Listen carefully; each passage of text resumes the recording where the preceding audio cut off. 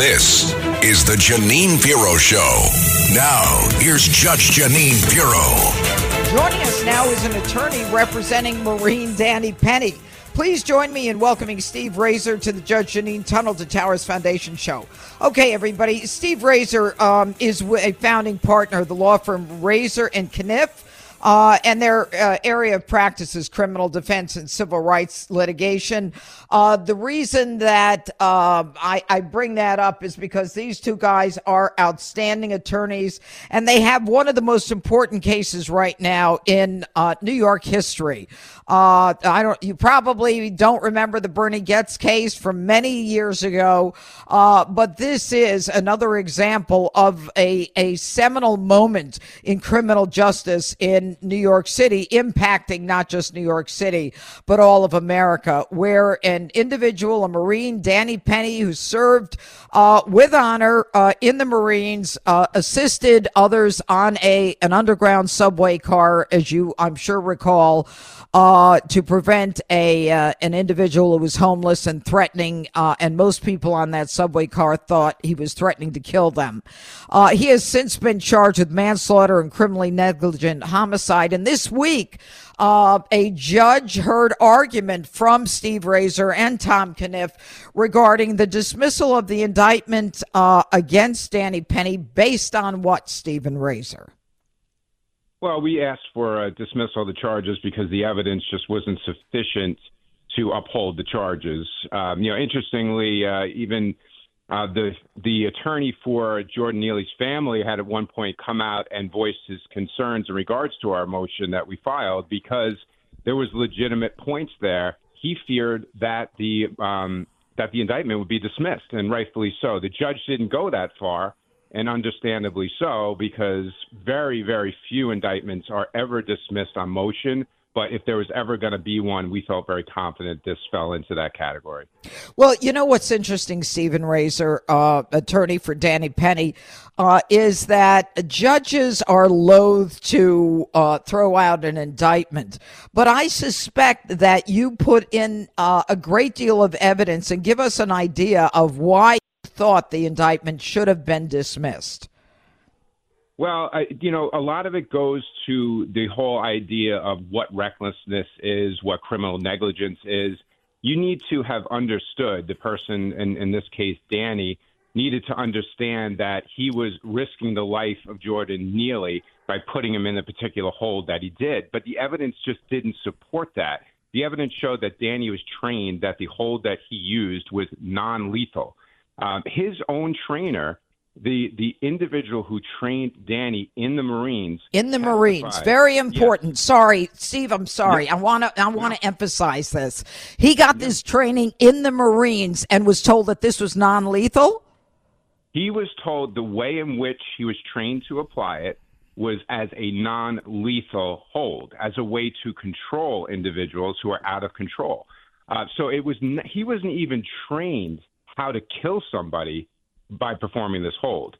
And just to go a little further, that's Danny's training. Danny's trainer, who trained Danny and many other Marines under him, serving under him, that sergeant came into the grand jury and testified that not only did he train Danny that way, as he did every other Marine, he also viewed the video that showed the way in which Danny was actually applying real time this hold. And this sergeant said he was not applying it in a way that he could have possibly foreseen that this guy was going to die. What he said is that Danny was actually protecting him, not applying a lot of pressure, and more holding him in place, which is precisely what Danny said happened. All right, let's talk about the fact that Daniel Penny, again charged with criminal homicide and manslaughter, was assisted in the hold of Jordan Neely, the homeless man, by other people from the subway car. He didn't just do this alone. There were other people holding him down. Is that accurate? Right. I mean, that shows you real time. These are two more individuals that were scared of Jordan Neely and got up to help Danny restrain him. The threat was Jordan Neely. When Danny got up to protect the other riders, they were helping Danny, in essence, to protect the other riders, but to protect Danny, too, because the fear was that Jordan Neely was going to break out of that hold and get up and harm Danny. So they were there to try and continue to restrain him to make sure that that didn't happen. And I understand, based upon the motion that you guys submitted, that there were several people in the subway car, and I think we heard this right in the beginning, that felt that their lives were in danger based upon the behavior of Jordan Neely, the deceased in this case. Is that accurate? Right, and that's a very important point here, because the riders that testified, many of which had stated that it wasn't merely a fear that Jordan Neely was going to hurt them. They were afraid they were going to die. This guy was threatening violence. He was threatening to kill people. And these riders believed him, as did Danny. They believed he was going to follow through on his threats. Danny stepped in and saved their lives. And I think it's important to also note here, I think we have to somehow try and change the way we look at this case.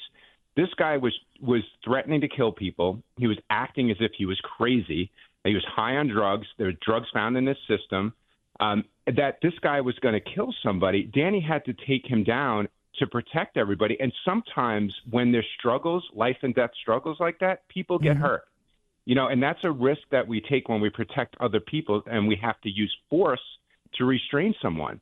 Yes. Jordan Neely's death could not be foreseen, but it did happen. That doesn't make Danny a criminal. Well, I suspect that the people on that subway car that was moving, locked, underground, felt that they couldn't even run away from him. Steve, there are so many pieces to this thing, Steve Razor, that, militate against the thought that, Danny Penny was doing anything, in any way criminal. I mean, these people were afraid, and they try to show Jordan Neely as, he's a former Michael Jackson impersonator. Tell us about him. What was his record? Jordan Neely? We had over 40 arrests, and some of which were violent arrests. Actually, one in which it's just mentionable is that he had assaulted a woman in her 60s and had broken her jaw, I believe, or fractured her orbital. I mean, it's a vicious assault. I mean, this guy was a dangerous person. When Danny identified this guy as, following through on his threats to kill somebody, when he said he would kill somebody, Danny was right. The proof is there that Jordan Neely was that guy that Danny thought he was. He believed he was going to follow through, and Jordan Neely was exactly that person that would. Yep. I got to tell you, this case, Steve Razor, the Danny Penny case, it's one of those seminal cases that, kind of set the tone. America right now is, most Americans, I don't know about those on the left, are fearful of crime. They know that starting with the George Floyd case, that it's about defunding the police, tying the police's hands behind their back. It's about the reduction in police department numbers, the extremely long response times in 911. People are, and then if you arrest someone, they get released immediately. People are afraid now. How do you think this case feeds into that whole psyche? And what do you think a jury is going to do with this case? Well, I mean, as far as the psyche, I mean, look, when you talk about the police response time, and let's not forget, like, the tone was set when police started to become afraid to even make arrests or even put their hands on people because they were afraid there were going to be accusations, and they did pull back, and the enforcement is not as aggressive anymore. So what it leaves the people to feel like is, okay, well, to some extent, we're kind of on our own. Like we're the police aren't going to be standing there, and even when they are, they're sometimes afraid to act. So there's that idea that, we're kind of in this together, right? So the police aren't going to solve all of our problems, and we got to kind of take care of each other. In comes Danny, who does precisely that, and he takes that step. He endangers his own life by stepping in. He could have been killed. People forget that. Danny took down Jordan Neely. He was not a small guy, by the way. He was basically the same height as Danny, and he was described as muscular. He was a thin build, but muscularly built. How tall is Danny? How tall is he? Do you know? Danny is 6'2", and Neely was approximately the same height. He was approximately 6'2". So when Danny did that, he was taking his own life. He's putting his own life at risk. Yeah. So now what we're doing is we're telling people, when you do have that special person with you that will stand up and put his life at risk for you. Society is now telling that guy, sit down. Don't worry, because, Jordan Neely's not going to go after you, Danny. So you just sit there and watch somebody else get hurt. That's the message. Now we have to be fearful that not only aren't the police going to get there quickly, but nobody else is going to help you. If you get targeted for whatever reason, you're on your own. Right. Yeah. And I'm sorry, Judge, you had asked about the jury, too. What's the jury going to do with this case? Well, no, you know what? Before I get to that, I mean, none of us have a crystal ball, Steve, but Steve Razor. But when you argue to the jury, I mean, you're going to be in front of a Manhattan jury, correct? Right. Correct. They're right. And I suspect that most of those people have ridden the subway and know what it's like. That's an advantage for you, yes? Right. I mean, and that's really, I guess, what you could say evens the playing field, because to some extent, a Manhattan jury tends to be, of course, very liberal. Right? Yep. And, so very liberal. But yet you kind of mix that in where these people have real life experiences with crime and threats in the subway system, and how scary things can be for people. So, yes, and some of the grand jurors, too, some of the passengers that testified at the grand jury had that experience, and they knew that this was different. So when you get somebody on there who has that and this is people decades riding the subway, this case was different. Wow. And the people that we're going to be looking for to serve on this jury are going to have that kind of experience, and they're going to know what it's like to be afraid when that door closes. Because like you said, Judge, that door closes, you don't get to just walk away. You're not in the middle of Times Square. You don't get to look the other way and just walk faster. You're stuck, and you got to wait for the next stop, and sometimes that's too long. You just gave me chills. I got to tell you, the idea that people who've ridden this subway for decades knew that this was just a different situation. You know what it is, I'll tell you, Steve Razor, it is a compelling case. It's a seminal case. It's a very important case. It will speak to where we are. And I know Manhattan is liberal, Manhattan is Democrat, and you've got Al Sharpton out there saying, Jordan Neely was just a Michael Jackson impersonator. No, Jordan Neely was a guy arrested 40 times. He was on a list because he was homeless to be as one of the, I recall this as one of the people desperately in need of help, whatever. He had drugs in his system. I mean, it's kind of interesting. Go ahead. I'm sorry. I was just going to say on that point, Judge, by the way, that whole idea that he's the Michael Jackson impersonator, that's in his past. He was young. He was a kid. Right. Right. Not even applicable now. That's not who he is. When this happened, that he was no longer that. And it's very important, because even when I read about it now, they'll say former Michael, and I'm like, wait a minute, that was before 40 arrests, 40 assaults, 40 violent crime, not all of them violent, obviously. But it really is, it's a case where, it's a tremendous, it's a lot of pressure on you, Steve and Tom.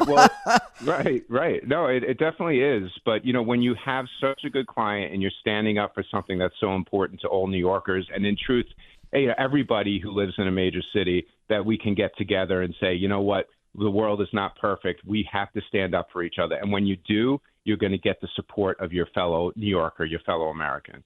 Yep. Well, I'll tell you, Steve Razor and Tom Caniff, both of you, I mean, I can't think of better attorneys to handle this case, to articulate the issues. When do you think the case is going to go to trial? Well, right now we're looking at the fall, so most likely September, October. It is possible it could happen over the summer, but, Danny is in school, and we want to try and be respectful of that. So we want to make sure that we can work around that to the extent possible. We want him to continue to live his life as all this is going on. But the last conference that we just had in court, we talked about a fall trial date. All right. Well, give him our regards, and it's got to be a heavy burden on him. The guy stood up. He was a good Samaritan. He didn't have to do it. And look at where he is now. Anyway, Steve Razor, thanks so much for joining us. And we look forward to talking to you before the trial. Take care. That's great. Thank you. Bye. You're welcome. All right. And by the way, folks, Steve Razor served in the office of the Staff Judge Advocate, defending soldiers from actions instituted by the federal government, making probable cause determinations for the command, and assisting in the training of Iraqi soldiers in legal proceedings. He earned a Global War on Terrorism Expeditionary Medal for meritorious service in support of Operation Iraqi Freedom, and the Army Commendation Medal for exceptional meritorious service during combat operations. He is, along with Tom Kniff, very talented attorneys. I'm very, very proud to have him on the show.